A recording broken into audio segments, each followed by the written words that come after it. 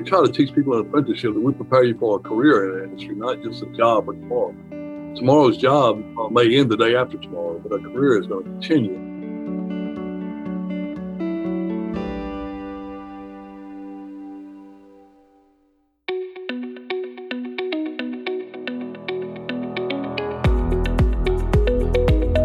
This is Associations Thrive, the podcast celebrating successful associations and their leaders. I'm your host, Joanna Pineda, CEO and Chief Troublemaker at Matrix Group International. Listen in as top association executives tell all, revealing the creative and innovative ways they're increasing membership, generating revenue, nurturing engagement, and reimagining their organizations. By the way, if you've launched a new initiative, created new member services, or updated your governance structure and are seeing great results, I want to hear your story, and so do my listeners. I'd love to have you as a guest. Go to podcast.matrixgroup.net and apply to be on Associations Thrive. Now let's dive into this week's show. Today, first day of National Apprenticeship Week, I'm speaking with Todd Stafford, Executive Director of the Electrical Training Alliance. Todd, welcome to the show. Oh, Joanna, thank you very much for having us on today. It is an exciting week, and I'm looking forward to discussing apprenticeship, where we can go. So, Todd, tell us about the Electrical Training Alliance.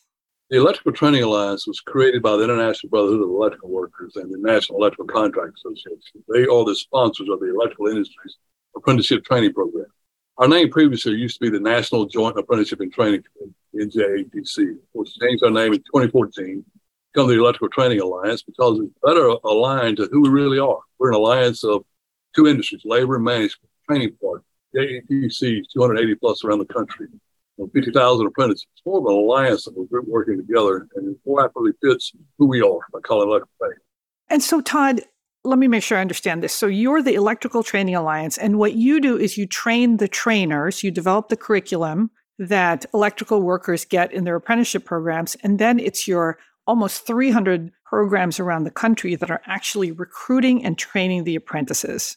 That's exactly right. We'll create all the curriculum, all the courseware that's needed for what we refer to as inside wiremen, traditional electrician, the outside alignment, the residential wireman, the telecommunications technician. We'll prepare the curriculum and prepare the instructors to teach them locally. And we do that through a couple of ways. We host regionals around 3 times a year. Our National Training Institute, the instructor-led training courses for instructors, how to be a train-the-trainer, we refer to it.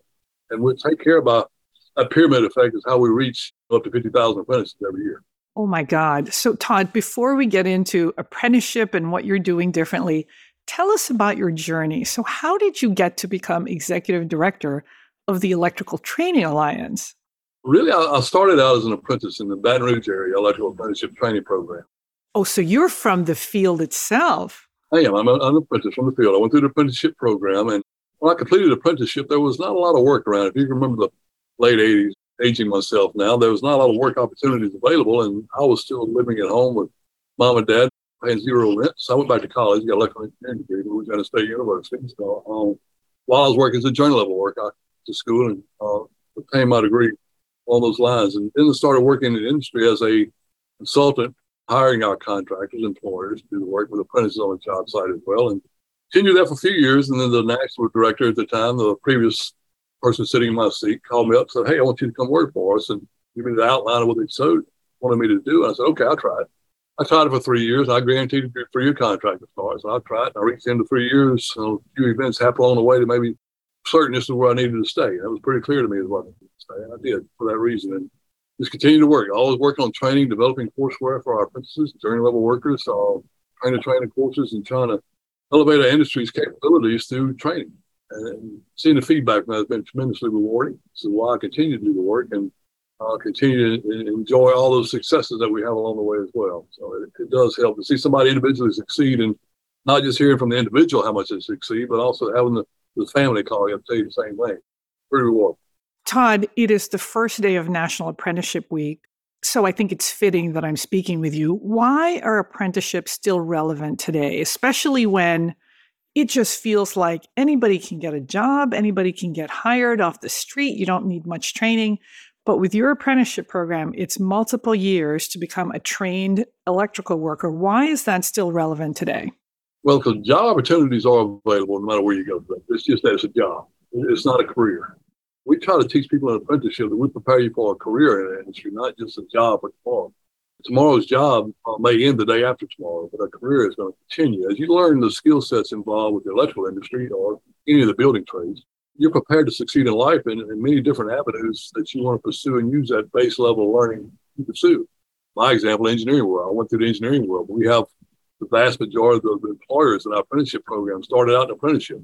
That's where they started, not in a business school, but they started in apprenticeship learning. It's a great base of learning that prepares you for, I forget how many career paths, but it's literally something in the 100 plus career pathways. You can start out in the apprenticeship program and complete your career. And another form of education or training or a combination of both. Apprenticeship also helps you mature. I know as a young kid growing up myself, I wasn't prepared for the rigors of what it would take to finish college. So I have no doubt if I went through college first out of high school, then I would have flunked out because I wasn't mature enough. I wasn't disciplined enough. Apprenticeship helps you teach those skill sets as well. And the thing about uniqueness about apprenticeship, colleges can do the same thing. Community college, vocational technical schools can do the same thing. Problem is, there's no one-to-one relationship you have with anybody in those facilities or institutions that can make sure you succeed. Apprenticeship, you're paired with a journey level worker for a reason. That journeyman, a term, is a classification, not a gender. I want to make sure that's clear as well. It's a classification of knowledge and completion more than it is a gender. And then you reach that journey level status, journeyman status, you have working with that individual, they care for you. I mean, the journeyman I work with, we had great relationships. I mean, all of them I worked with had great relationships with. They individually cared about how you were succeeding every day, checking up on you, how you're doing in your classroom, how you're doing on the job site, what is it you did not understand, what can they do to help? How you want to help me buy my first car, used car going through negotiations with me. So there's a lot of different reasons why apprenticeship just benefits the individual being trained better than a traditional model, because lifelong learning is involved with somebody who's been through it. Somebody's had the experience to start. Todd, it also sounds like an apprenticeship program is personalized because what you're really doing is helping the apprentice kind of find what their interests are, but they're also designated learning pathways so that instead of the individual having to figure out the whole system on their own, there's a mentor and a system and a training director who's really there to say, here are the courses you need to take next, and here's what you need to do to kind of get to the next level. If you want to become a supervisor, if you want to be a master, electrician, et cetera. So it sounds like this amazing support system. But let me ask you a question. So you and I know that the trades struggle in general, the construction trades struggle with having enough people. And you are the International Brother of Electrical Workers. You're trying to get 50,000 apprentices every year. And you've talked to me about how in the past your retention rate was in the 94%, but it had dropped off. So that speaks to kind of membership issues, which we actually are seeing across the board with our other associations, not just the international unions, but everybody else, whether it's regular association. So what are you doing differently and creatively to both recruit as well as retain those apprentices since they're so valuable and you spend so much on them? Very good question. Because the retention issue is a concern, and it is directly related to recruiting. And you said it correctly, both of them, recruit and retention. We have to diversify our outreach efforts and who we're looking for to start an apprenticeship program, because we have a limited number of positions available for apprenticeship. So marrying up that correct candidate to that position that's open and available is critical to whether you're going to have success 4 years later after an apprenticeship model when they get started. And reaching diverse populations, going outside the normal pathways of getting someone who knows our industry, or familiar brother, uncle, whatever it may be, maybe mom or daughter. I mean, that's included as well in today's world. Of looking at it is somebody outside the family. I speak now today. Let's get somebody new, somebody looking for a career pathway that may not be aware of what opportunities are available through our apprenticeship program and the building trades afterwards, and recruit that person. Sometimes you find somebody there that would have been overlooked in the past, not out of intentions, but just by lack of not knowing to recruit. Now we're able to reach out and get somebody who's going to succeed in apprenticeship and save us those efforts and increase the applicant pool, which if you're going to have most success in your programs, you got to increase the application pool, the pool of applicants you choose from. Well, the greater the number of applicants you have to choose from, the more likely you are to get the right individual you marry up to the position you want. That's why expanding the pool is so key for us. And Todd, you've talked about the importance of creating a more diverse pool, just because diversity is important for the organization. And you have a grant from the Department of Labor that you're using really effectively. You said that somehow you were able to get 1,200 new apprentices that you've retained. So what was the grant for and what'd you use it for? Because it's kind of interesting. It was very interesting for us too, because we traditionally, our industry has not pursued grants for always the private funding we do.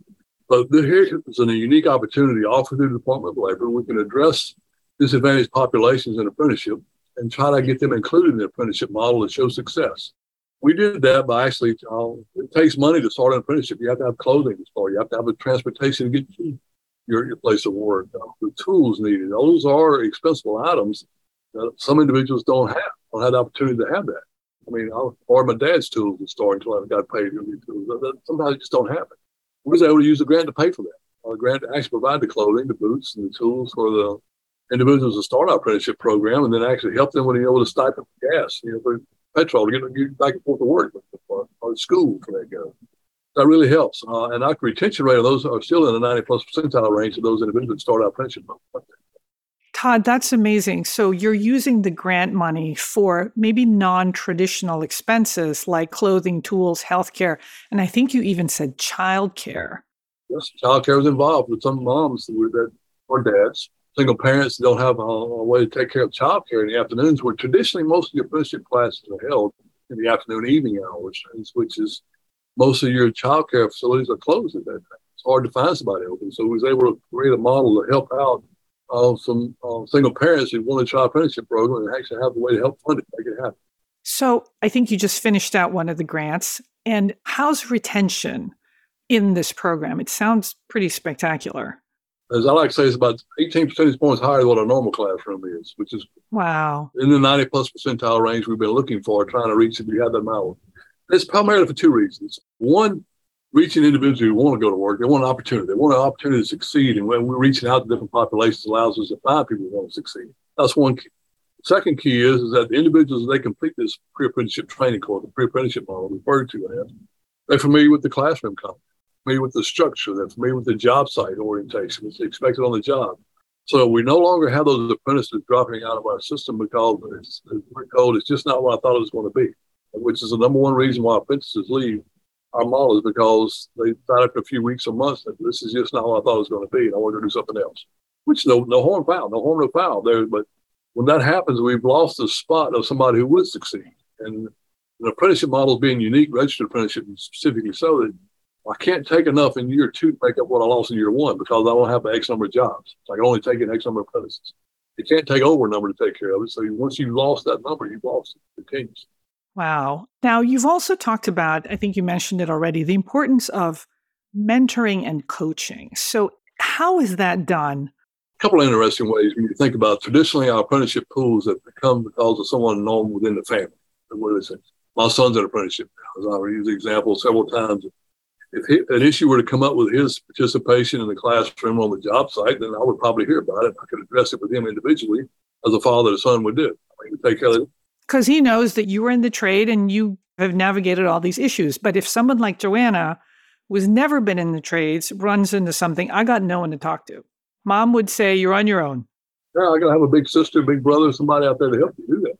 We're trying to encourage our local programs and giving them tools, electronic tools, as well as participating classes and exercises so they can create a mentoring program for those apprentices coming in. There's no reason why we can't have a recently graduated African-American male apprentice, just graduated journey level status, working with a first-year apprentice when they start.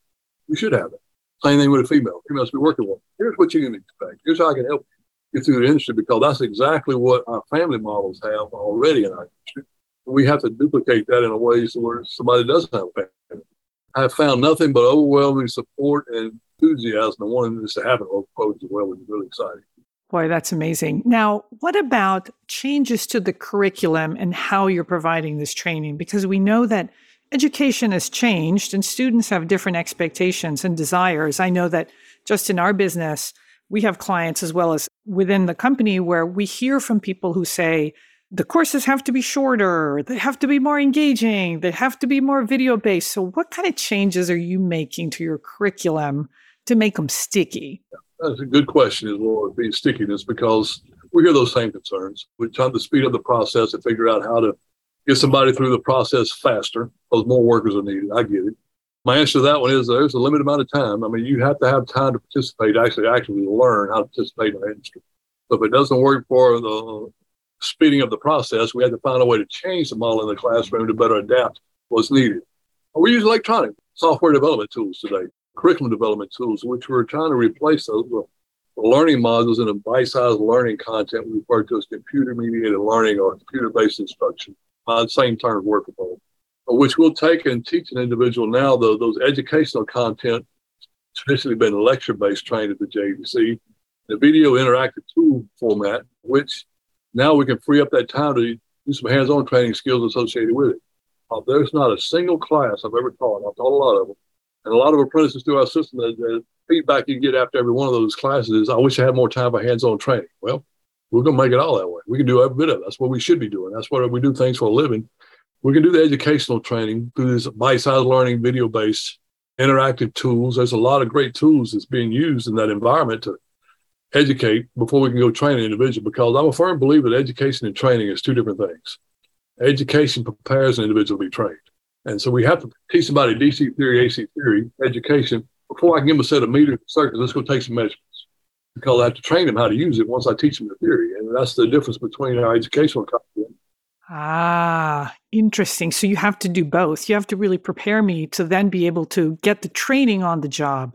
Correct, because the OJT time is critical to understanding exactly why I'm pulling circuits or installing circuits or motor control centers or PLC systems based upon the theory knowledge. Now I understand why that works like it does. And Todd, OJT refers to on-the-job training, and that's super important. Yes, that's very important. You have to have, in our industry, 8,000 hours OJT. When you will work 4 years, an apprentice will, our industry for 4 years, and you'll gain those work hours along the way, which is segmented in different work processes. That work process you do a segment, and we'll have to mark off those hours. You'll have to have 600 hours in, say, conduit bending, or whether cable pulling 100 hours, lighting systems 200 hours, whatever those different categories of work are broken down into. You'll have to be guaranteed you have to get those hours. So that's how you get exposure to everything we do in our industry. Todd, what about augmented reality and virtual reality? Are those tools you're using in your instruction? We are using those tools, and some innovative work by local training programs we have with, they built VR rooms, VR created environments for the apprentices to actually have some orientation, familiarization, safety training, those type of job site specific applications you may not get access to except being somewhere on a job site. It's a great tool to use for that. We still have some limitations. There are some limitations with them. There's no measurement criteria within a VR, AR world, which I can verify each individual application used by a user at home, wherever they may be, that they follow in a process which has been documented, qualified, so we can actually make sure it's done the right way. It's great for having one-on-one relationships and monitoring, mentoring, and a great familiarization course as well. But it's got some limitations too. But we'll continue to watch the software grow and expand to where we'll always be at the cutting edge, not necessarily the bleeding edge, but the cutting edge of learning how we can use new technology in our apprenticeship programs.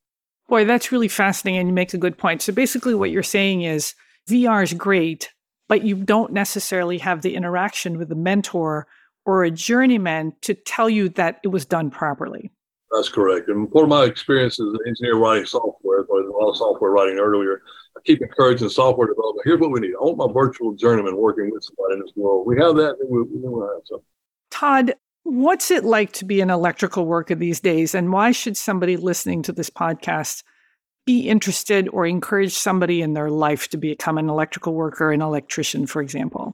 Well, first of all, you have to like the environment. You have to like working. You have to like physical work. And actually, I find myself a lot of times, even in today's job, when I finish up my job today, going outside and working and doing stuff just because I like doing things. And you just have to like be a doer. You just have to like working physically, getting things done. But just because you do that doesn't mean that the mental demand is not going to decrease as well. There's a lot of knowledge involved in the industry too. And you pick up both of those assets as a young individual today and mentally prepared to yourself by educational content as well as physically being prepared to do the work. As I like to say, the sky's the limit. I mean, it literally is that today. With such demand out there for construction workers in our industry, specifically electrical and controls industry and the general power distribution industry that we do, there's no shortage of work opportunities that you can see for the foreseeable future. And I've never said that about our industry before, ever, because there's such a demand and growth for power distribution controls and development of renewable energy systems, or whether it's the traditional power industry or telecommunications, or whether the software development work and control inside smart building technologies and all the different renewable energy pathways and charging, electric vehicle charging systems. So there's a wide variety of opportunities available today. And apprenticeship doesn't just prepare you to exceed that career pathway of apprenticeship alone. It's a great pathway of learning no matter where you want to go. Work within the industry, journey level work, and have a great career. But over half of our contractors, they start out as an apprentice. Our employers, that's where they start out in the industry. Our industry leaders today, President Stevenson of the IBEW and CEO Long of NECA, both started out as an apprentice. Ah, interesting. There's no limits on what you can do and start your apprenticeship program. It's the beginning. It's not an ending pathway. As I like to refer to it in Steele Churchill's line, it's the beginning of the end. That's what it is. It's the end of the beginning. And Todd, electrical work spans so many areas, right? I think about the guy who's fixing the telephone pole outside, and we think about the guy who's wiring our house. But it is so much more than that, right? I mean, it's the grid, it's the power stations, it's the solar panels, and there's so many jobs along the way there. So it sounds like there's really something for everybody. You can be outside, inside, working on systems or doing physical work. Exactly. Those opportunities are more than what we can name here in this podcast. I can say that. There's too many. There's literally something like 140 different pathways that our industry apprenticeship program in the building trades started on to succeed. There's no limit. And it's just the start. It's just the beginning. As I talk about, you're just beginning your career by finishing up your apprenticeship program. End of the beginning kind of concept again is there. And as you pursue your educational models in our industry, there's just find out what you like to do. I mean, you'll be exposed to an apprenticeship. You'll study, you get to see in the field, and figure out what areas you want to concentrate on and pursue it. There's a lot of success available. Somebody's willing to do that. So, Todd, if somebody said, gee, that sounds really interesting, how do they get started? Where do they go to even begin to see if this is something that they want to pursue? Yeah, there's a couple of places, really, depending on what local area they're at, what city, what state they're in.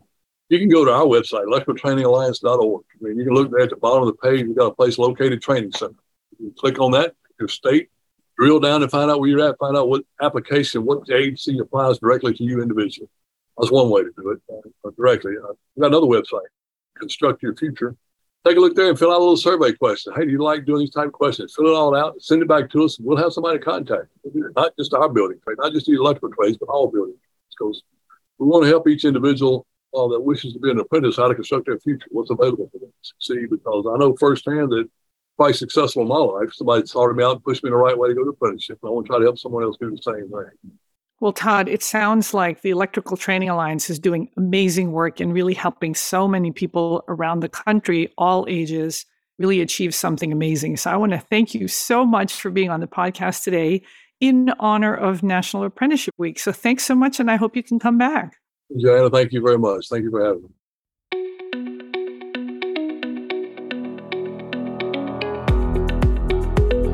Thanks for listening to Associations Thrive. We're so glad to have you here.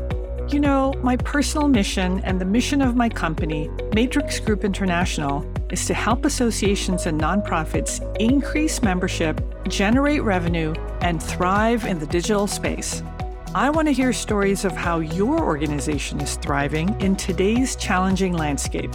Please apply to be on my show by going to podcast.matrixgroup.net. By the way, do you need help with a digital initiative? Maybe it's a website redesign, a new membership database, or a hybrid meeting that you're planning. I'd love to connect with you. Please visit the Matrix Group website at matrixgroup.net. Thanks again for listening to this week's episode of Associations Thrive. Don't forget to subscribe to the show, leave a 5-star rating, post a comment, and share it with your colleagues and friends. Bye!